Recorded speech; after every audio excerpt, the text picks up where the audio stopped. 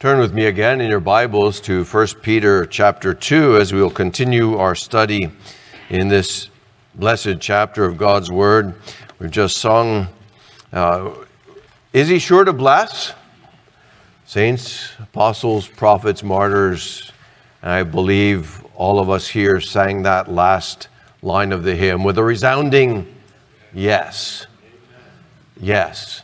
And we read of some of those blessings that the Lord Jesus provides to those who find Him, to those who follow Him, to those who come to Him here in this chapter. And we're going to consider some of those blessings this morning. 1 Peter chapter 2, let's read the first 10 verses again. Follow in your Bibles as I read.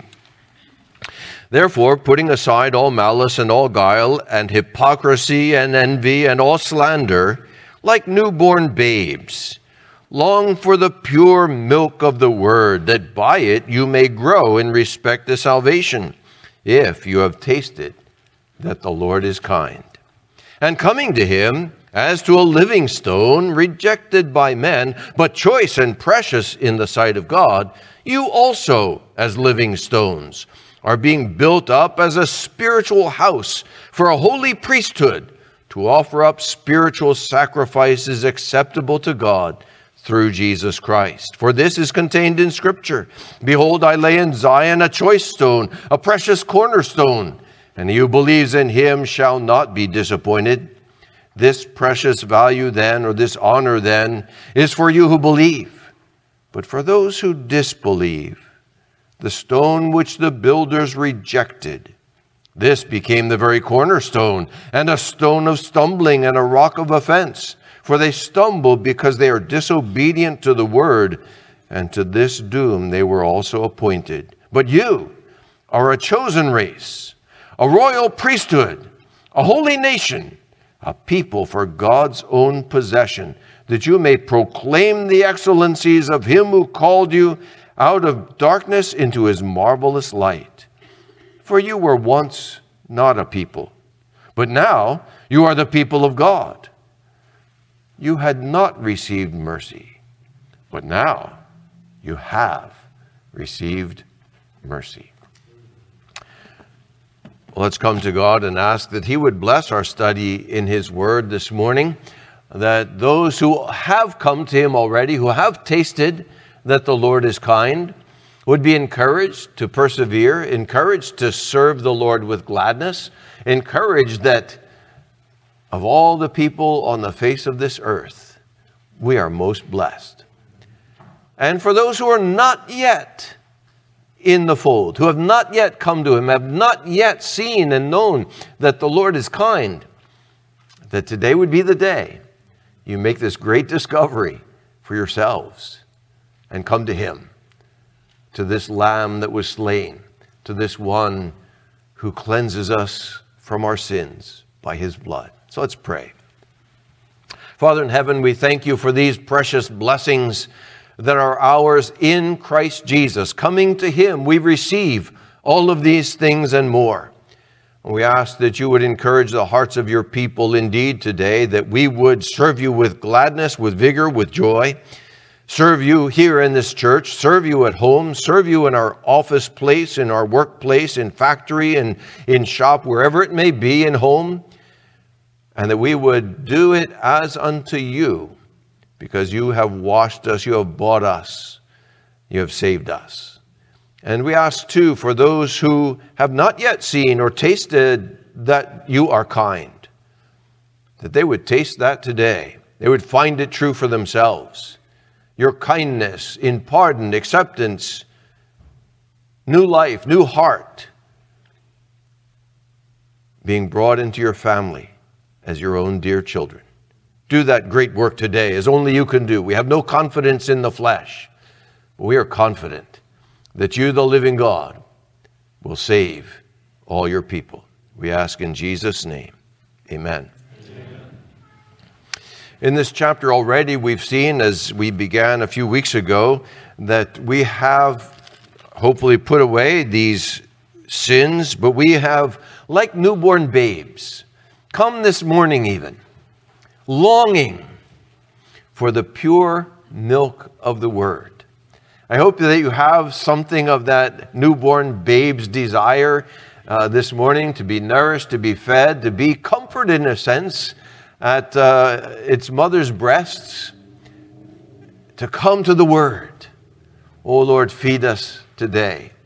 Do you have that longing that you may grow in respect to salvation? But you also see in this chapter, as we saw just a couple of weeks ago, that we come to Him as a living stone. Who is Christ? He is that precious cornerstone, that valuable gem we have come to know. He is that cornerstone that by whom the building is fit together, that provides direction and guidance to us, that holds us all together.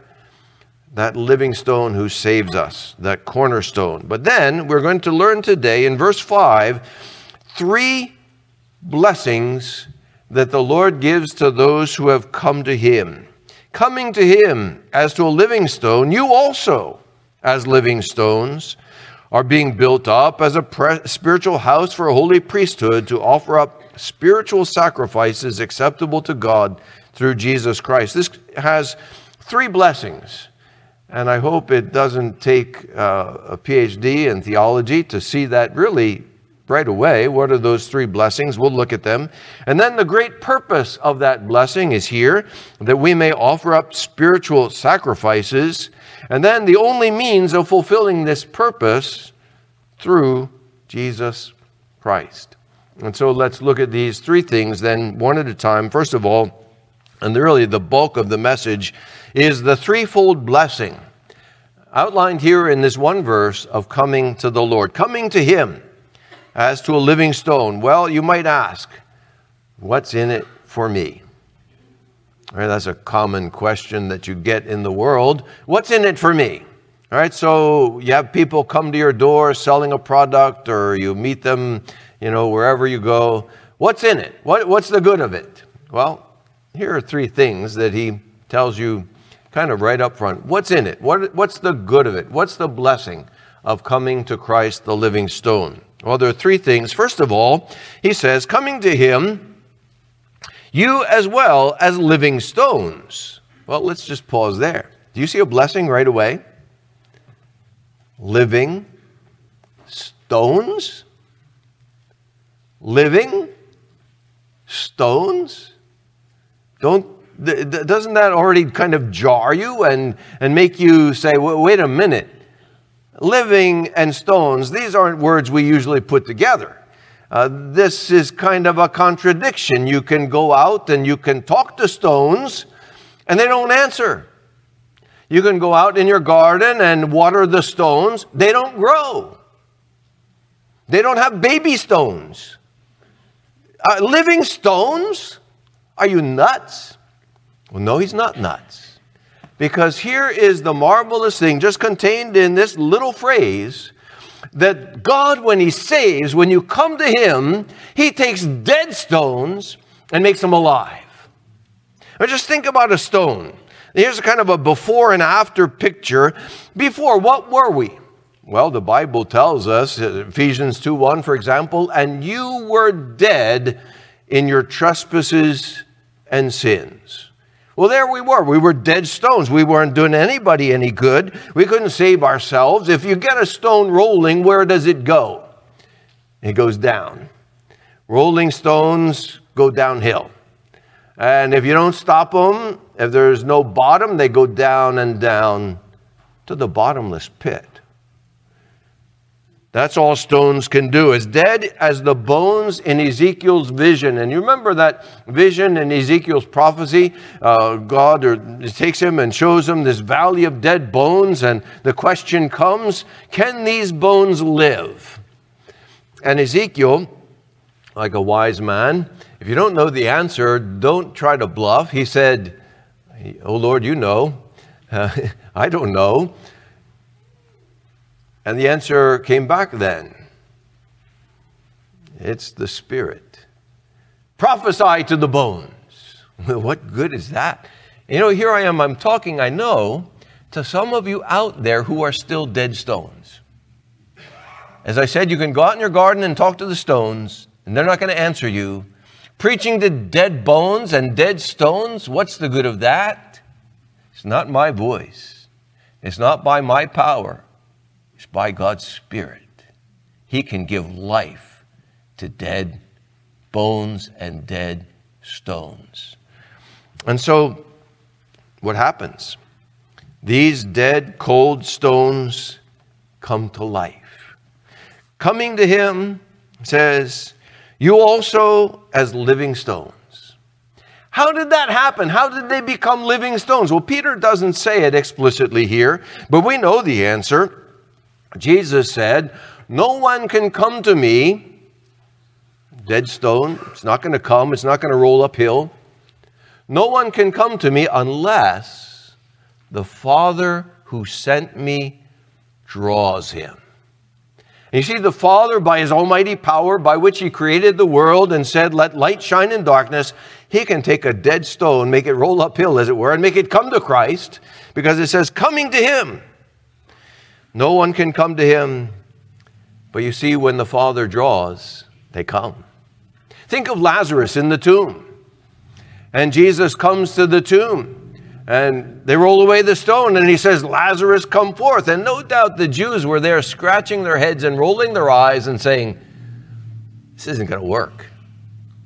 I know a pastor in the Philippines who actually, back when he was a Pentecostal, and if you were in Sunday school, you may understand then why Pastor Smith said what he said. And he went to this funeral, and he preached over the dead body and commanded it to rise. And he went home at midnight, a disappointed man, after hours of doing this. How can a dead body live? How can Lazarus come forth? Because if God speaks, Jesus, the Son of God, God the Son speaks, dead bones live. Lazarus came forth. You know, we read those words in our Bibles and we skim over the text. But just put yourself there. I'm sure my hair would have been standing on end. Lazarus coming forth. He's been dead 3 days. And so it is amazing that you dead stones and you who are believers, this is what happened. You were rolling downhill as fast as you could go. Going the wrong way. And Jesus somehow brought the gospel to you and brought the Spirit to you, arrested that downward slide, downward roll, and brought you to faith in Christ.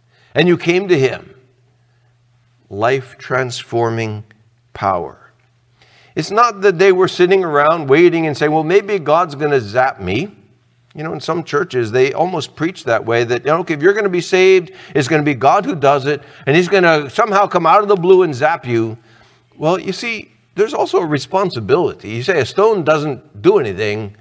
Yeah, but you see, when God draws, that stone starts thinking, you know, maybe I need a Savior. Look at my sin. How can I come to Jesus?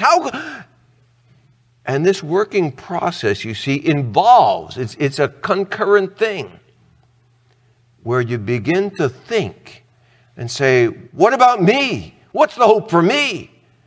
And the gospel message then begins to make sense. And you see, the stone has to come. It doesn't just suddenly get attracted and boom.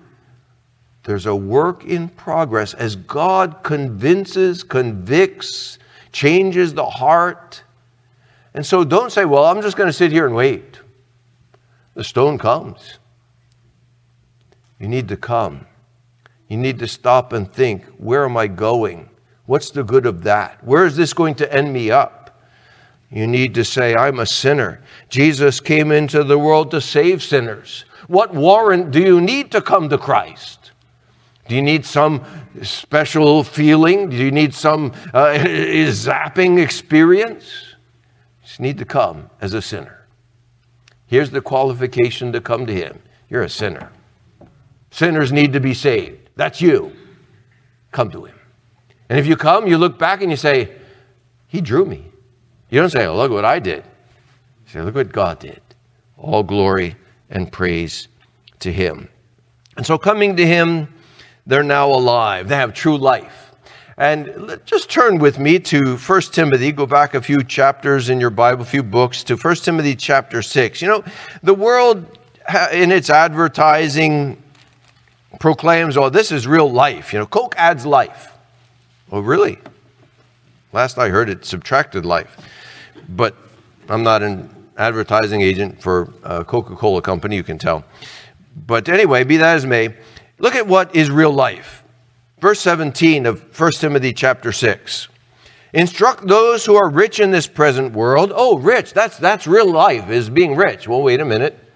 Not to be conceited or to fix their hope on the uncertainty of riches, but on God who richly supplies us with all things to enjoy. Instruct them to do good, to be rich in good works, to be generous and ready to share, storing up for themselves the treasure of a good foundation for the future, so that they may take hold of that which is life indeed.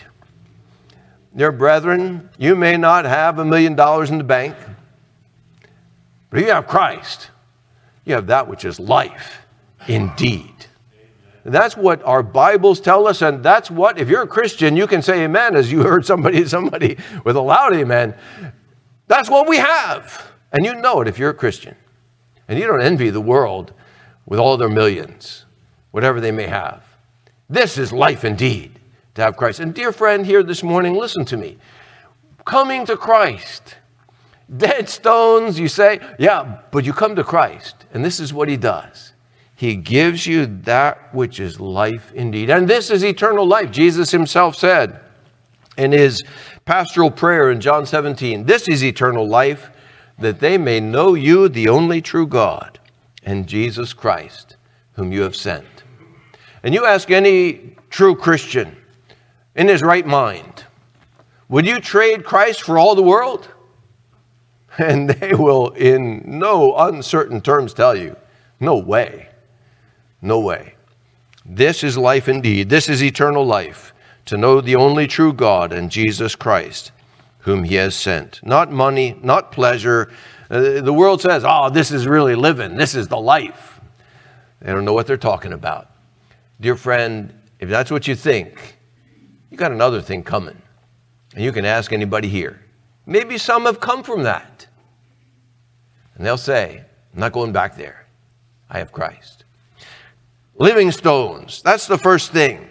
They were dead, and now they're alive, and they know life. True life, eternal life, life indeed. Now, there's another blessing here, going back to 1 Peter chapter 2 and verse 5. There's another blessing that's here in the chapter. All right, living stones, that's the first thing. We're alive. We were dead. We were just as good as a stone in what we did in the world. And now, we're being built up as living stones as a spiritual house for a holy priesthood. Built up as a spiritual house. What kind of house is this? Well, when the Bible, and Peter, of course, is speaking mostly to those who were JBBs, I mentioned last time, Jewish background believers. And so when they think of a spiritual house, they think of the temple.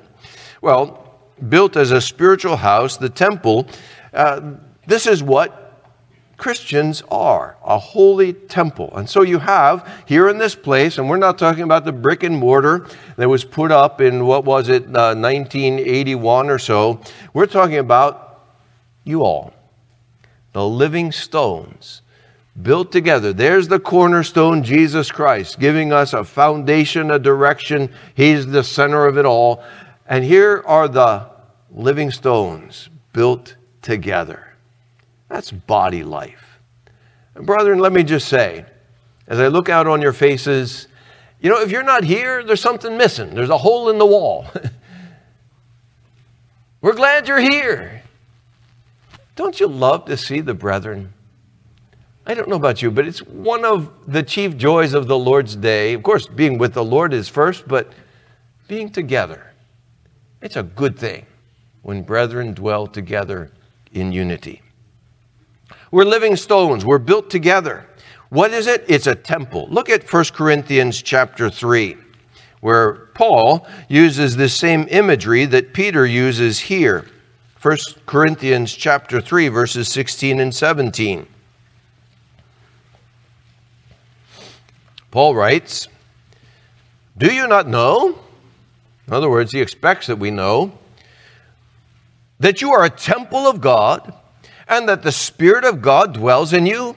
If any man destroys the temple of God, God will destroy him, for the temple of God is holy.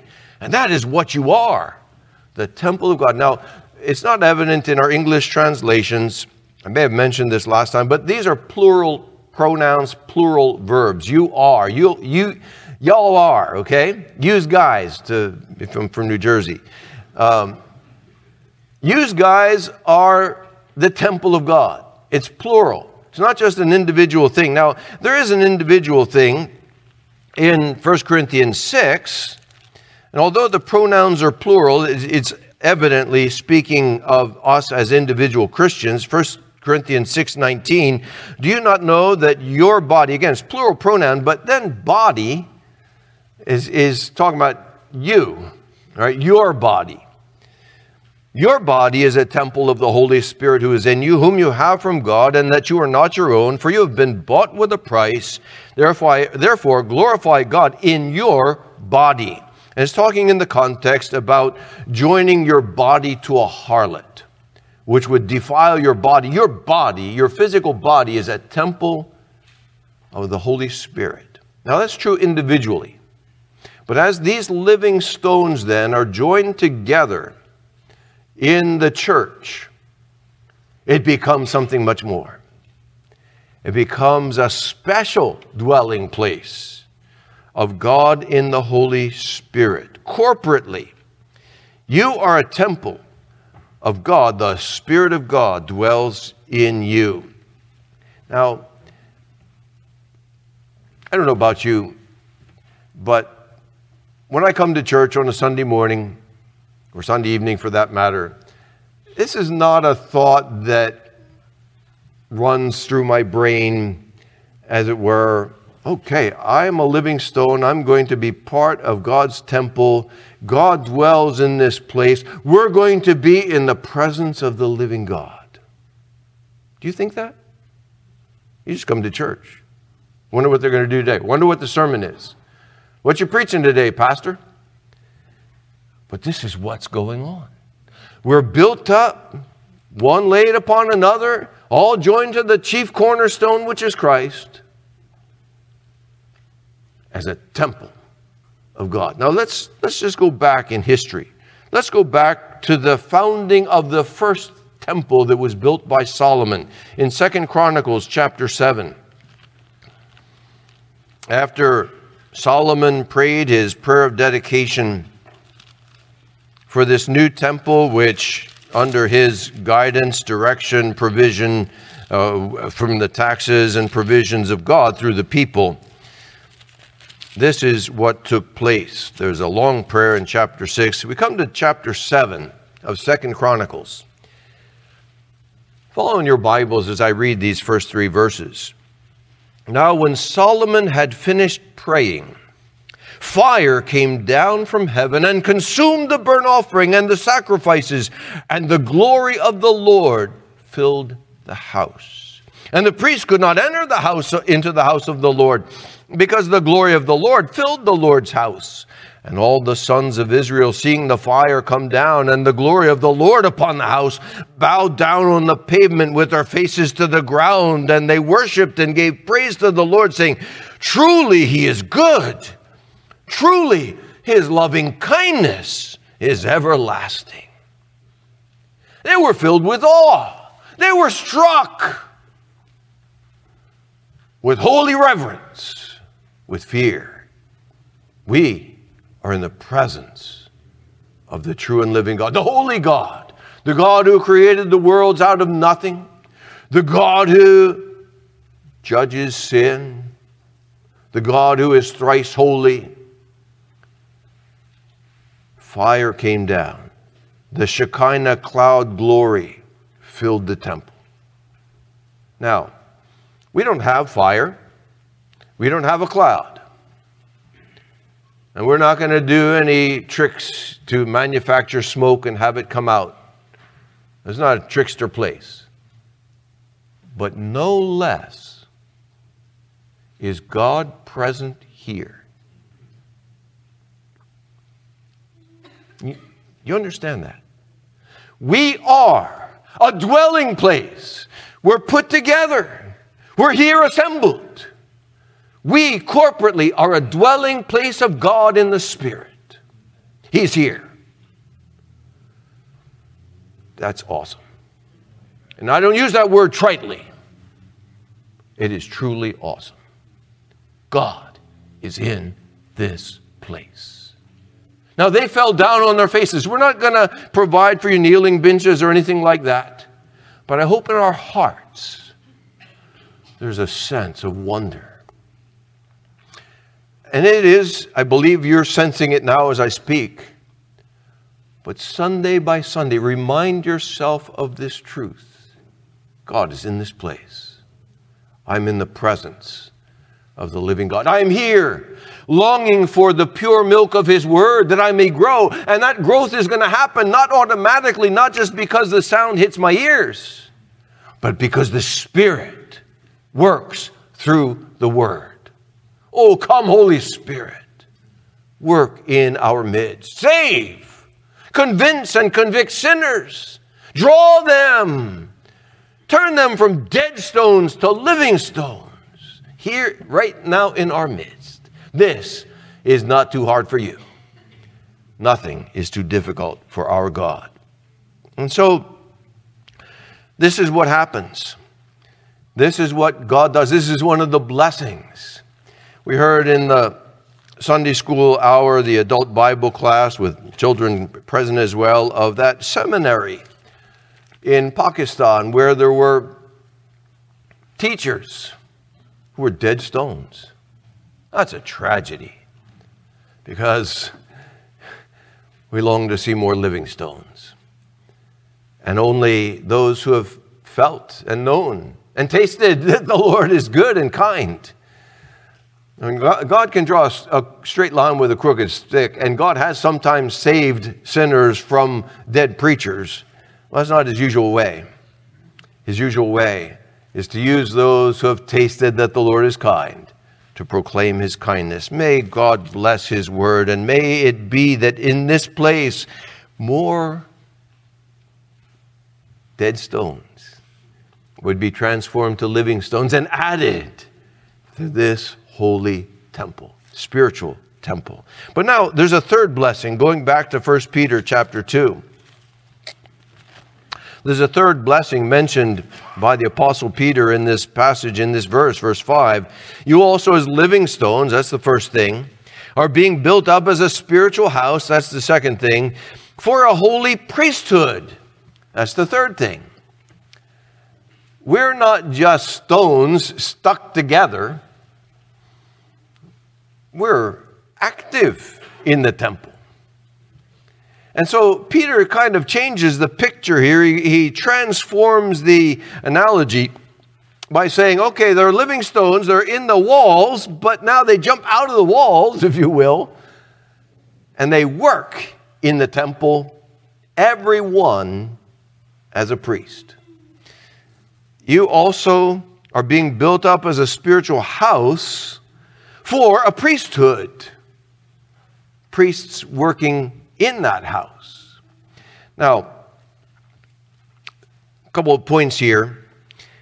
They are all priests. He says this to the whole group of those who were converted, those who were wanderers, strangers who had come to know, who were born again. They had been sprinkled with Jesus' blood. They were new creatures in Christ. All of them are priests. And so, this is a plural thing. Every member of this church is a priest in this church. That's why we don't call pastors priests, because we're all priests. And this is what is called the priesthood of all believers. Notice another thing about these priests, though. They're holy.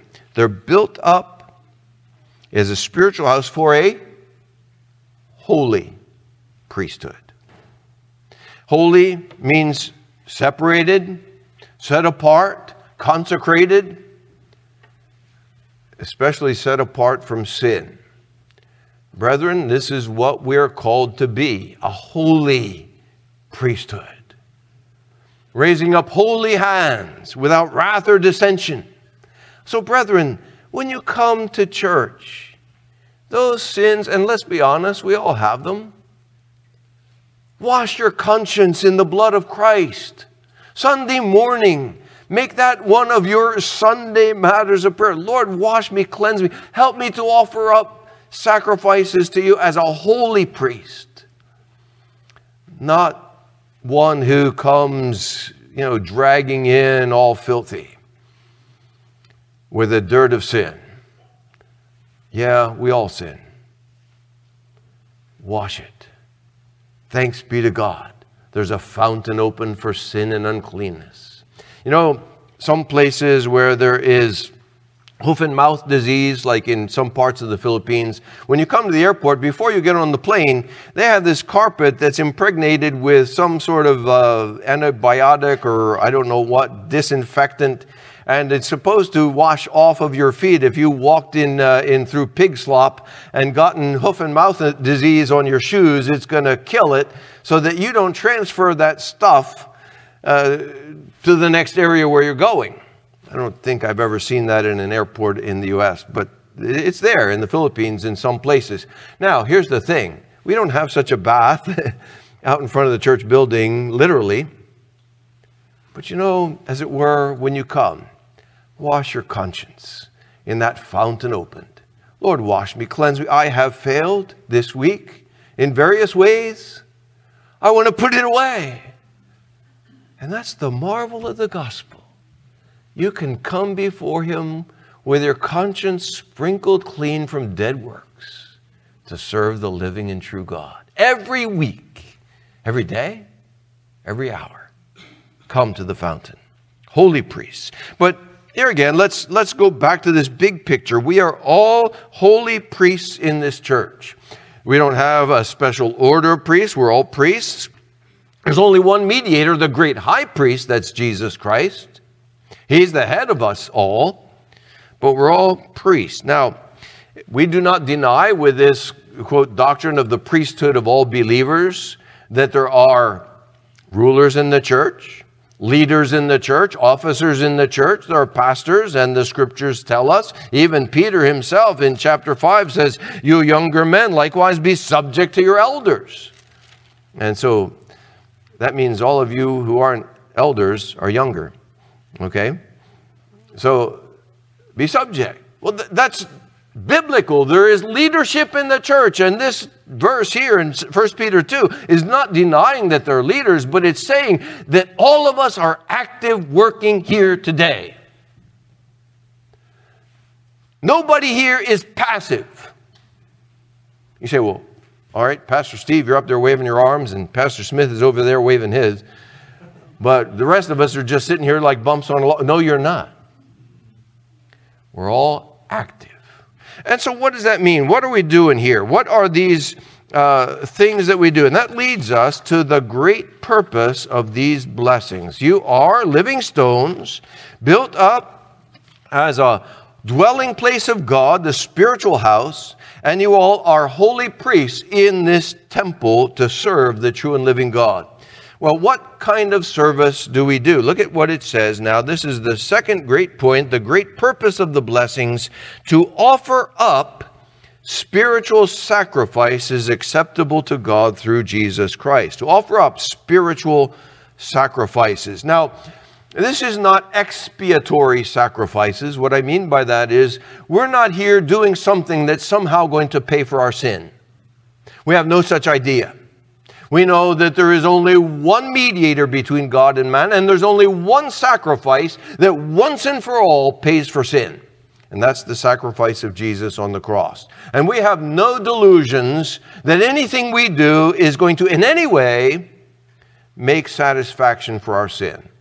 Jesus did it all.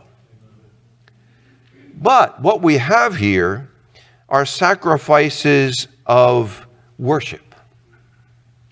Going back to 2 Chronicles chapter 7, let me read the next verse. After it says, when they saw the Shekinah glory, they fell down, they worshiped and gave praise to the Lord, saying, truly he is good, truly his loving kindness is everlasting.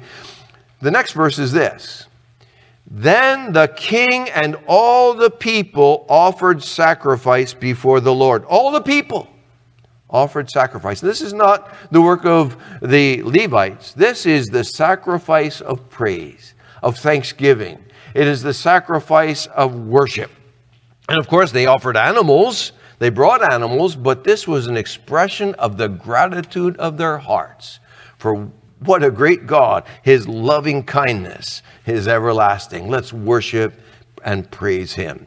And so what we are giving as offerings are thank offerings, praise offerings. We are giving to Him nothing that could pay for sin, but we're giving to Him the thanks of our hearts. And so what are those specific sacrifices?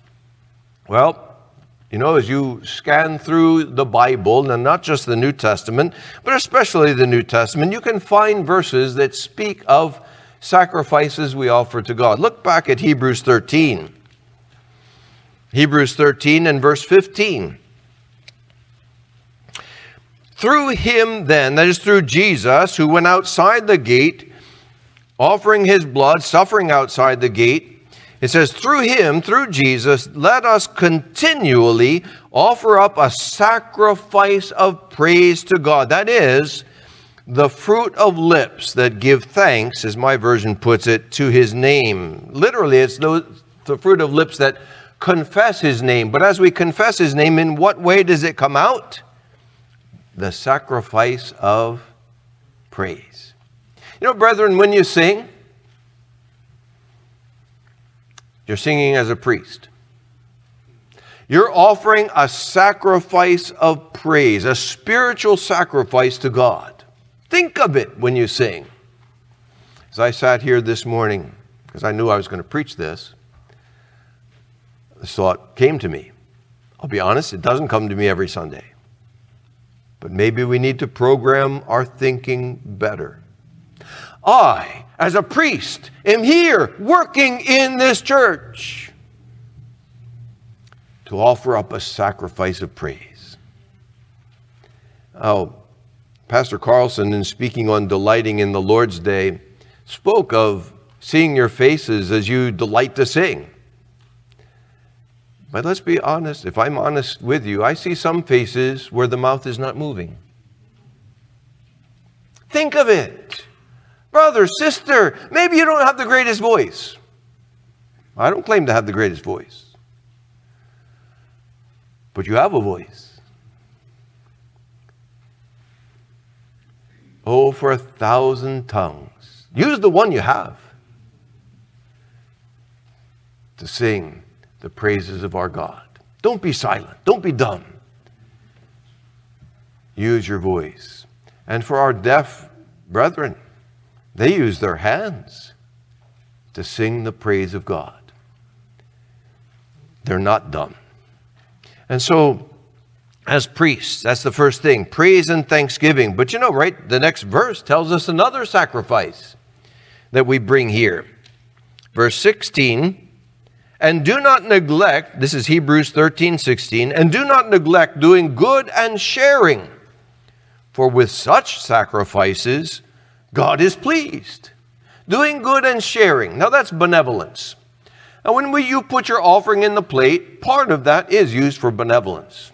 And I sit in on the deacons' meetings and we discuss those who need benevolence and help of the church. And some of the money we give goes to help needy brethren.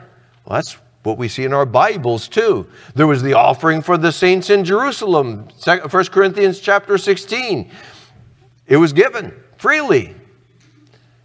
That's not the only time you can do good. You can do good helping hands. You can do good by helping brethren with various needs practically. There are many ways we do good and share. Remember that Jesus went about doing good. Goodness, that's one of the fruits of the Spirit. That is a sacrifice that pleases God. How about tithes and offerings? Look at Philippians chapter 4, because the money is not just used for benevolence, but Philippians 4 tells us something else that our gifts are used for. Philippians chapter 4, verses 15 through 18. Philippians 4:15, and you yourselves also know, Philippians, that at the first preaching of the gospel, after I departed from Macedonia, no church shared with me in the matter of giving and receiving, but you alone. For even in Thessalonica, you sent a gift more than once for my needs. Not that I seek the gift itself, but I seek for the profit which increases to your account. What profit? But I have received everything in full. I have an abundance. I am amply supplied, having received from Epaphroditus what you have sent, a fragrant aroma, an acceptable sacrifice, well-pleasing to God. What's the profit that increases to their account? That God smiles upon them. Not that they earn some kind of brownie points or credits with God, but that He's pleased. They're growing in grace. That's profit to their account. But you see, these are sacrifices. So think of that when that offering plate goes by, which is one reason, by the way, that we weren't really happy with just putting a box at the back and saying, okay, during COVID we did that because we didn't want germs to be passed with the offering plate. But we're happy to have it part of our worship, because this is one of those sacrifices, well-pleasing to God. You gave. That was a sacrifice. It was pleasing to God. How about your prayers? Now, this morning, Pastor Smith and I did not consult, but he read a verse that I'm going to read now, first in Revelation chapter 5. Revelation 5 and verse 8.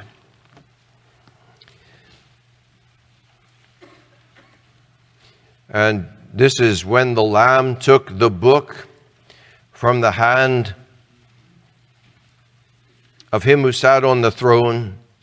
Verse 8, and when he had taken the book, the 4 living creatures and the 24 elders fell down before the Lamb, having each one a harp and golden bowls full of incense, which are the prayers of the saints. Now, incense, you see, was one sort of offering. It was an offering of a sweet smell before God, a sweet fragrance. Well, think of it. When we have public prayer, you might think, well, it's only one who's praying. No. You're well taught enough to know that each one is listening and heart is joined to heart, and together we're offering up this incense, a sweet fragrance before God's throne. You say, what's the use of that? God is pleased. And God hears. And God answers. Join your heart. Make effort. I know sometimes when it's been a long week and maybe you've worked hard all week and you sit down in a nice cushy chair and you close your eyes, what comes next? Well, if you don't snore, it's maybe God's mercy. But perhaps you nod.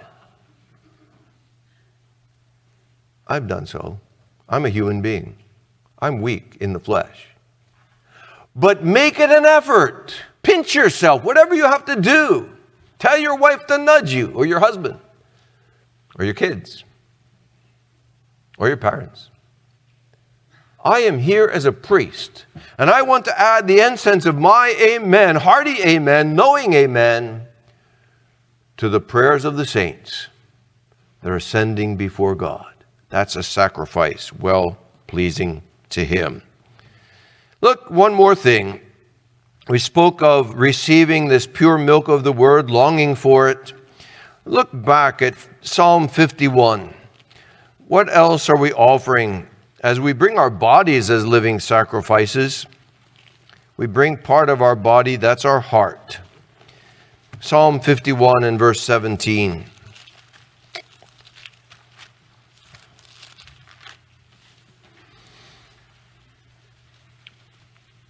Going back to verse 16, for you do not delight in sacrifice, that's physical animal sacrifice, and it's speaking comparatively. Of course, God ordered those sacrifices, but comparatively, he says, you do not delight in sacrifice, otherwise I would give it. You are not pleased with burnt offering, the sacrifices of God. In other words, the things that God really delights in are a broken spirit, a broken and a contrite heart, O God.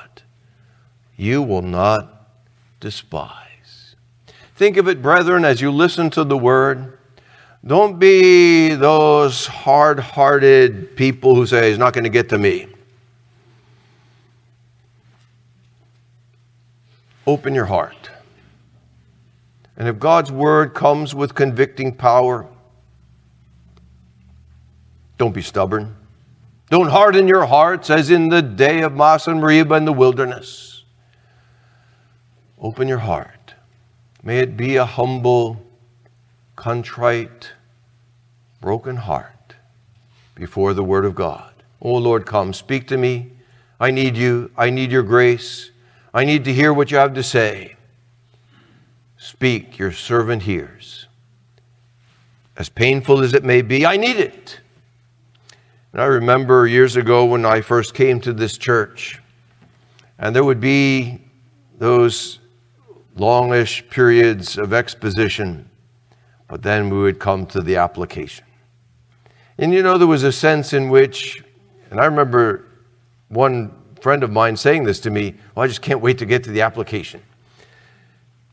Well, that's this heart. It says, Lord, here I am. Speak to me. Give it to me. I need to hear your voice. That heart is a sacrifice that pleases God. Do you have such a heart? It says, Lord, Master, speak. I want to hear what you have to say. Correct me, encourage me, strengthen me, direct me. Just don't leave me flat. Speak to me, Lord. Pray for your pastors.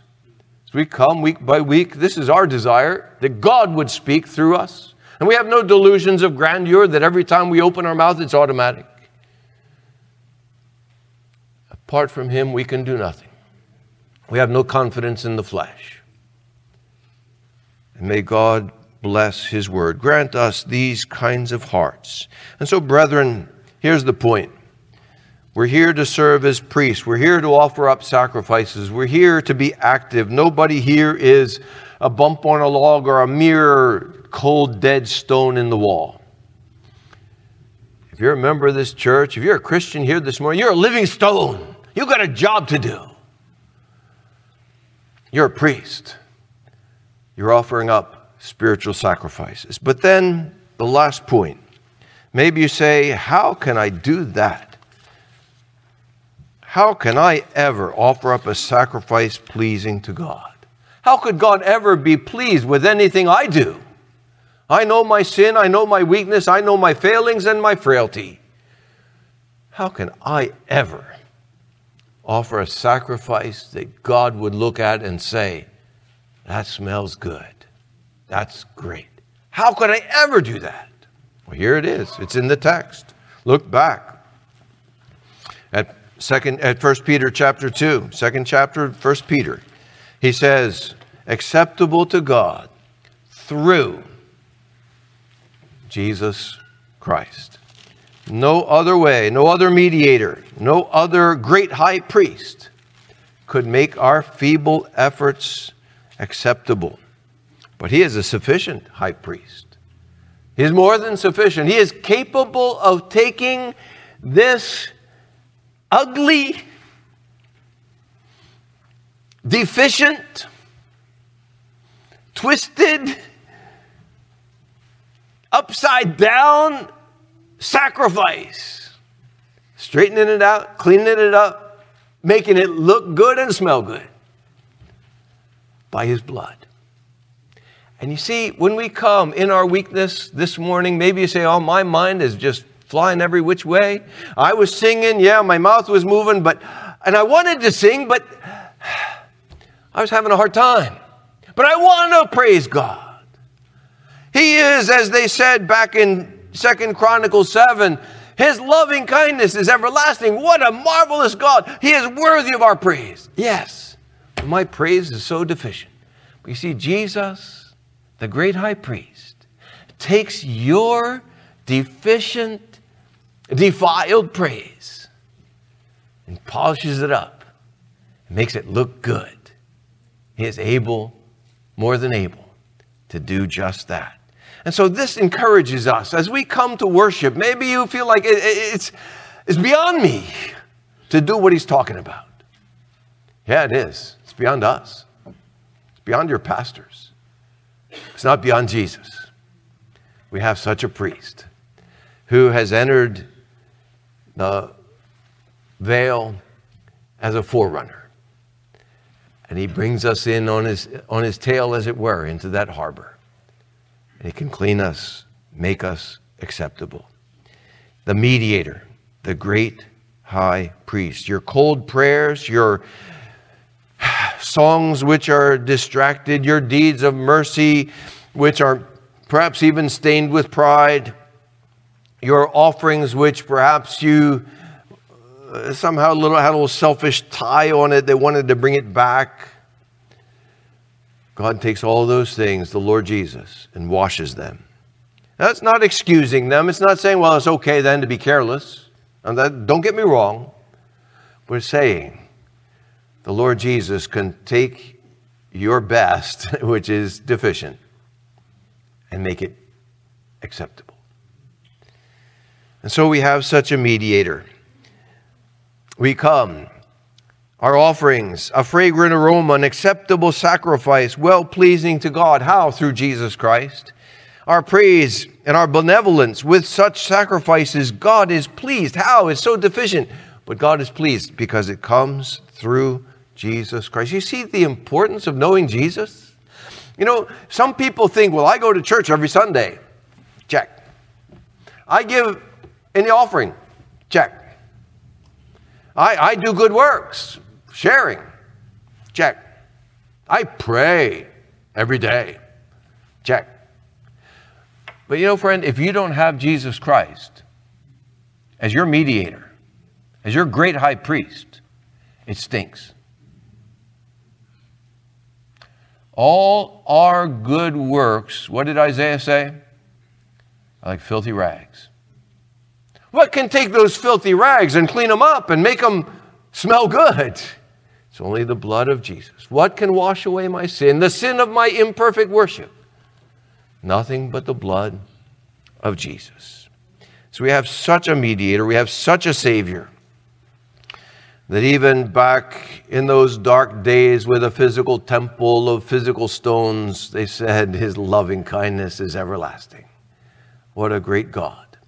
What a great Savior, we would add. And so as we conclude then this morning, brothers and sisters, I hope this encourages you then to bring your sacrifices. Oh yeah, it's not perfect. Far from it. But bring it. Actively, zealously, fervently. Bring your worship before God. Your giving, your prayers, your singing, your listening to the Word. Bring it. Bring it. And even as you bring it, offer it through Jesus Christ. Oh, Lord Jesus, take my singing, cleanse it, fix it up, put it back in tune. Take my offering, even a widow's mite, or even a millionaire's $1,000, which may have more strings attached. Take it, clean it up. Make it acceptable to God. Use me for your glory. You see, we are worshipers who serve in the temple.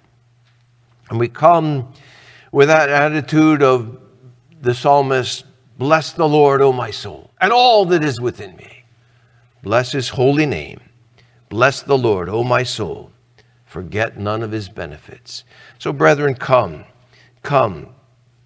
We, as Zacharias, the father of John the Baptist, said, we come through the mediator. He said, this is what he said in a prophetic prayer in Luke chapter 1. Blessed be the Lord God of Israel, for he has visited us and accomplished redemption for his people, and has raised up a horn of salvation for us in the house of David his servant. Skipping ahead, he said, to grant us that we, being delivered from the hand of our enemies, might serve. That word is the word for serving as priests. Serve him without fear, in holiness and righteousness before him all our days. We can worship him, we can serve as priests in his living temple without fear, because we have a mediator, a redeemer, who is Christ the Lord. Let's do that, Lord's Day by Lord's Day. And lastly, as we think of what this means for us today, friend, again, how can you draw near to God without a mediator? We're glad you're here. We're glad if you sing along with us. But I hope you see that just coming doesn't buy you anything with God. You need a mediator. You need your sins washed away. And thanks be to God, there is such a one, Christ the Lord. And we here in this place, you look around you, you look at us, and we're not lunatics. We're not like we came from Mars. We come because we know this mediator. We have come to him as to a living stone. We have tasted. We have come to know the Lord is kind. And it is our desire, and we do so graciously. We're not forcing anybody. But we desire that you too taste and know that the Lord is kind. He is good. His loving kindness, as they cried out there in that old temple in the Old Testament, his loving kindness is everlasting. This is true life. This is life eternal. To know God, the only true God, and Jesus Christ, whom he has sent. May you know him. May you come to him by his grace. Let's pray.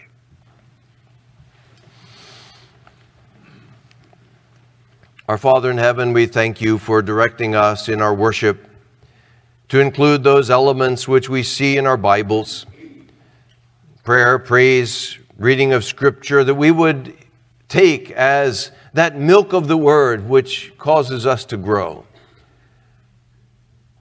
Singing of praise. Oh, may we sing it better, more from our hearts, more from even a contrite heart.